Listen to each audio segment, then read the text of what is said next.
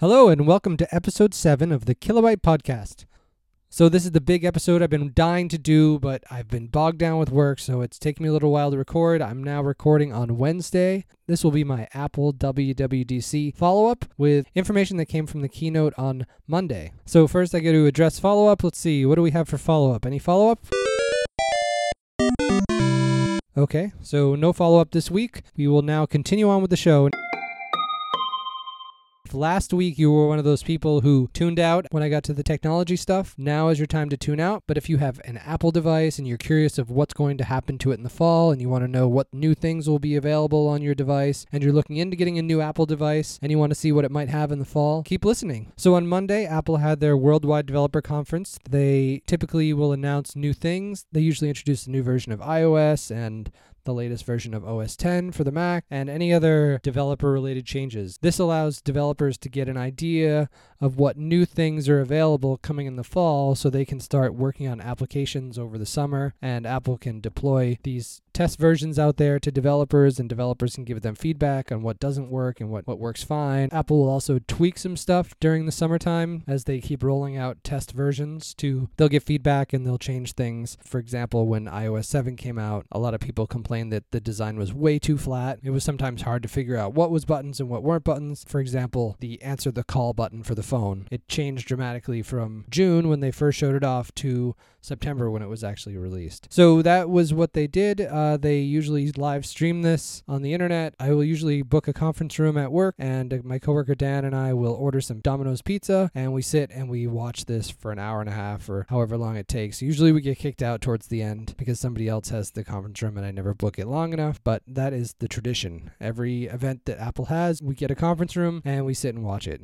I'm going to go over this in the order that they talked about it in the keynote. They broke it out by the different platforms. So there are 4 platforms, so there are 4 sections. The first section was watchOS. I had predicted or hoped that they would have a redesign of the entire operating system on the Apple Watch, and they dramatically changed how you interface with apps and how fast apps are. Now there used to be a button on the side that you would tap on it and it would show you a circle of your different friends. Clicking on that now will launch a dock, which is a list of your favorite apps, and you can quickly switch between them, and they're updated live and you can tap on them. This is a big change because previously you had to go to this big honeycomb home screen that showed all the apps on a grid that was pretty hard to navigate, or you could tap on something from a complication on a watch face and that would launch it. There were also these weird glances that would slide up from the bottom, and they showed you some view of the app and they had some limited ability to do something. They got rid of the glances and they kind of merged it all into this new dock concept. They also improved the launch speed of apps. The other thing that was kind of interesting was there's now a new Breathe app, but it will teach you kind of meditative breathing, so you can tap on the app and it will tell you when to inhale and when to exhale, and it will kind of track that and store it in the Health app. There's also a bunch of new complications from Apple apps. There's a complication available for Find My Friends, and Find My Friends is also an app that is now available on the watch, which will be nice because that's an app I use a lot to figure out when my wife gets home. So now I won't have to take my phone out. I can just quickly do that on my watch. There is also a Reminders app. Previously, if you had reminders, you had to open your phone up, and now you can just glance at your watch and check things off your list of reminders. Finally, the other thing of interest to me, they've changed a little bit how you respond to messages. Instead of having to tap the reply button when a message comes in, the buttons appear that just let you choose which type of reply, and you can also scribble messages. You can write individual letters and they'll show up as if you were typing them. So that's kind of interesting. It seems like overall they've also tried to reduce the number of taps to do things and reduce the number of force presses or force touches. So now on the watch faces you can just swipe over instead of force touching to cause it to pop up. I assume that's to save time and save trouble because they really... So that was watchOS 3, which was really interesting and exciting.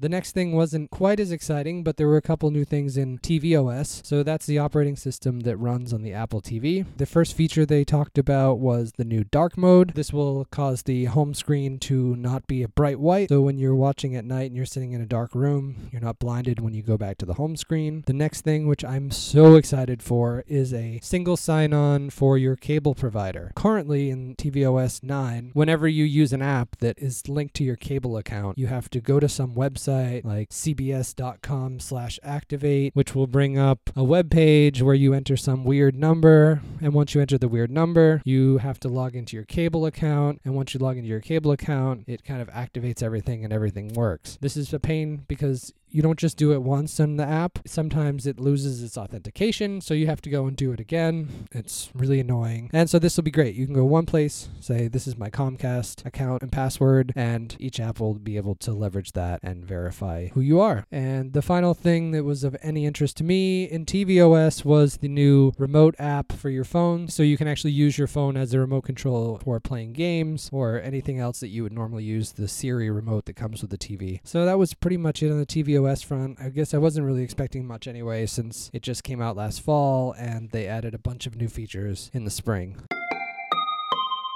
The next thing they spoke about was the OS X platform, which was renamed to macOS to make it fit in with all the other OS names, watchOS, tvOS, iOS, now macOS. They're continuing on with the new California place names, so this is macOS Sierra. One feature I'm really excited that they announced for the macOS auto unlock. If you are wearing an Apple Watch that's linked to your account and you try to use your Mac and you get to the login screen, no more typing passwords when I sit down anymore. I can just sit down and go. That's really cool. The next big thing from them was Siri for Mac. There's going to be a button in the toolbar and in the dock, and also a shortcut key that will launch Siri, and you can use all the functionality of Siri that's on your iPhone or your iPad, and you can use it in the Mac. So you can ask about the weather and add reminders, but it also had some integration with the Finder, so that if you want to go search for a file, you can talk to it and say, hey, tell me the files I changed last week that were PDF files. You'll get some results back, and then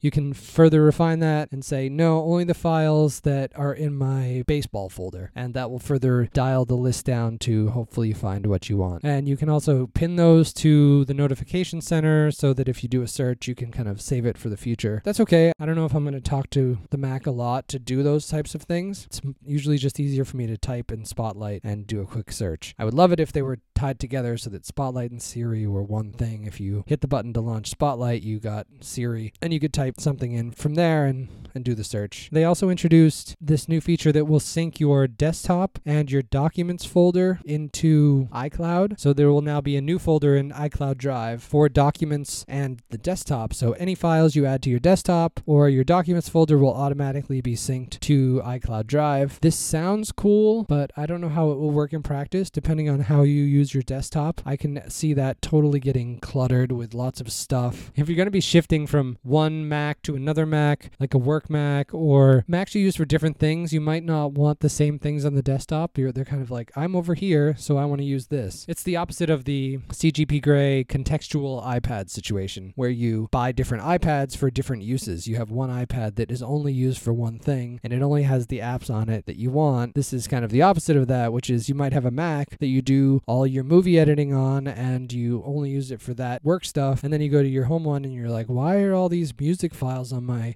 desktop? And it's because of this. It'll probably work for me since I only have two Macs and I don't use the desktop a lot, and it could be handy to have that happen. But if you're somebody who uses it to sync lots of files or big files, or you use your desktop as a giant storage for all sorts of things as you're working, it could be somewhat problematic. I think of the Hello Internet episode where Brady and Gray, they both revealed how many icons they have on their desktop, and Brady mentioned that he had over 500 icons on his desktop. I'll link this in the show notes, at least a short YouTube video. I can just imagine his folder that now any Mac he logs into, he gets those 500 icons just appear. There was a new feature called Tab View, which is available in apps. So formerly, if you opened an app like Numbers or Pages, you would end up with a separate window for each document that you opened. This new Tab View will allow you to toggle a preference, and all of the windows will actually be merged into a single window with tabs. In my day-to-day life, I'm a Windows user at work. Going back to the Mac and using Command Tab to switch between windows doesn't work. It only switches between apps, which makes it hard for me to use keyboard shortcuts and switch between them. But I'm good at switching between tabs. I understand I can do that in Safari. I'm actually really looking forward to this because I find myself usually going to the window menu and finding the window that I want and toggling to it instead of being able to use the keyboard. I love using the keyboard, and whenever I have to go grab that mouse, it can be annoying. And another macOS feature that they mentioned was the universal universal clipboard. So basically what this means is if you copy something on your Mac and then you go to your iPad or your iPhone, you can hit paste and the paste will be whatever you copied on your Mac. It's an interesting feature, but I do have my concerns about, well, what if I was using my Mac for doing something and then I went and used my iPad for a little while and I came back to my Mac, the thing on my clipboard is now gone. I don't like that it would kill what's on there. Maybe that won't happen often, or if you're doing that, that's weird because how many people go away from their computer and then remember what's on the clipboard and come back and paste it. So it may be a non-issue, but it's definitely a cool feature to transfer things between one device and another instead of having to mail it to yourself or message it to yourself or add a new note. So that was about it for macOS. I'm sure there's other stuff, but that's all I had in my notes. And I think that's all that really interested me. There's a new Apple file system coming, but that's kind of across all the devices, and that's coming in spring of 2017. Okay, last but not least was the announcement of iOS 10. The first thing they mentioned was the new lock screen behavior. The lock screen used to require you to slide to unlock. It won't require that anymore. You just have to push the home button again. And also the home screen will now have widgets off to the side, so you can swipe to one side and you can see widgets. The notifications that show up are now a little more interactive. You can 3D touch on them and it will pop up a bigger view, kind of like a miniature version of the app that you can use. That'll be interesting. It'll be a nice change, I guess. The control center got bigger, got some more stuff in it. They moved all the music controls off to the side. It wasn't obvious right away if they made any changes to the control center buttons. It would be really nice if you 3D touched on the Wi-Fi and it let you choose which Wi-Fi network you wanted to be on. That would be really cool. Or even if you could configure the control center to show different widgets. But I suppose since you can swipe to the right and pull up the widgets, that was kind of an interesting thing. They also showed how on the home screen they've expanded the use of 3D touch. So originally when you did a 3D touch on an app icon on the home screen, it would show you a small list of options. In iOS 10, when you do that, you get another miniature version of the app. So you get the options like you had in iOS 9, but there's also another more interactive component or widget that shows up on the top, and you can choose to pin that widget to your lock screen so that you can come back and more easily access it. But again, they're pushing the boundaries of what 3D touch will do, and it's interesting to see them kind of iterate and go, okay, well, let's try this. They found that people may or may not have used the 3D touch on the home screen, and now they're moving on to the next, which is like, okay, how about we make this? We'll give you kind of a preview. Sometimes I think that's silly because it's probably just easier for me to go into the app and do something than it is to kind of see this pseudo app. They've revamped Photos a little bit. They've added some new features. One thing they've done is to make it more like Google Photos, so you'll be able to search for things like, as I previously mentioned, you can search for a horse. And what it will do is it will go through your library and show you all the pictures of things that appear to be horses in your pictures, or show me pictures of mountains, or pictures of the beach. You'll be able to search on different objects. They also added new face recognition, so you'll have albums on your device based on different faces. The Photos app is also getting a new feature called Memories. So Memories will go look at your pictures and figure out pictures that were taken in the same time period or in the same location. It will group them together. It will use some fancy algorithm to kind of figure out which pictures are better than other pictures. And then finally, it will group them together so you could see Maine Vacation 2015. It will show you your best pictures from when you went to Maine in 2015, and there'll be a little movie that you can tap on that will include some of the photos and some of the videos. You can choose short, medium, or long, depending on how long you want it to be when you share it. I think short appeared to be about 15 seconds. And you can also tweak the music, so you can say this is happy music or sad music, then you can share it with people. The biggest announcement, the one they seemed to be most excited about, was changes to the Messages app. Ever since the beginning when it was SMS, has mostly just supported text and emoji. In iOS 7, they introduced the ability to record sounds that you could play and send, and you could always also attach photos. But now they've taken all these different features from various chat apps that are out there like WhatsApp and Snapchat, and they've combined all these things, some pieces of each one, and included them in the Messages app. So some things include now emojis, when you type them, are 3 times bigger. When you send a message, you can have the person see it in a different way when it comes on the other side. So you could say, make this really big, like you're trying to say that it's being loud. And what will happen is the bubble will show up on their screen, but it'll be really big, and then it will shrink down to the regular size. And you could also you want to be really quiet, which makes it really small, gets bigger. And there's also this feature for adding invisible ink. So what will happen is you type a message, you say send as invisible ink, and when the user gets it, it will just be this kind of grayed out, obfuscated text. And if they run their finger over it, this sand-like stuff that's sitting on top of your words will disappear, and they can read the message or see the picture. There's the ability to send full screen background things, so you can drop confetti from the top of the screen, or you can have it shoot fireworks or lasers. You can do digital touch, so you can draw on the screen, you can draw on pictures, you can draw on movies, you can also write handwritten messages. If you put the phone in landscape, you can handwrite a message and then it will shrink the image down and send it. The other thing is you can drag stickers onto your message in your chat. You can like people's comments. You can tap on the bubble, or you long press on the bubble, and then you can choose like, I like this, or that was funny, or that's sad. Kind of like the new Facebook like, haha, sad, angry options. Messages is getting some big changes that will make it better, I guess. It's one of the most used apps probably on the phone next to the camera and Safari and Facebook. It needs to be upgraded, get more people to use it. And the final iOS thing I'm going to mention today is the new Swift Playgrounds app. So this is a new app that's coming out from Apple, and it will allow you to learn programming. Apple has a new programming language called Swift, and this is a very simple, easy to use app that will teach you how to write code. And it's not teaching you all text, it does games. You can learn how to program using a game. You'll have a little character on the screen, and you add commands and make the character do things. As you get him to move around his virtual world, you have to make him jump and make him walk and make him turn. In doing so,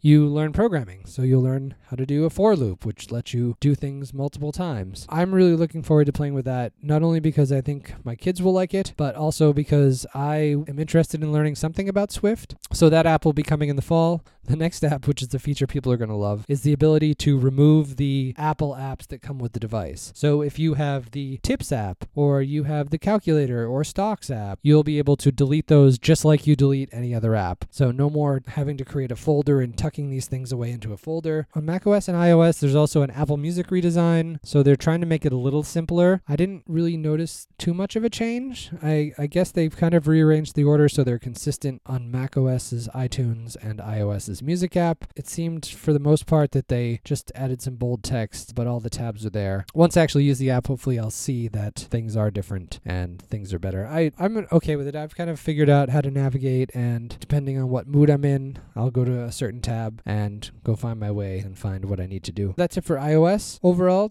I enjoyed the conference. It was, there was no hardware announced, which was kind of a bummer. Not that I need any hardware, but it's always fun to see what new hardware comes out. There were lots of software things. I think it was nice improvement across the board. They added lots of new features.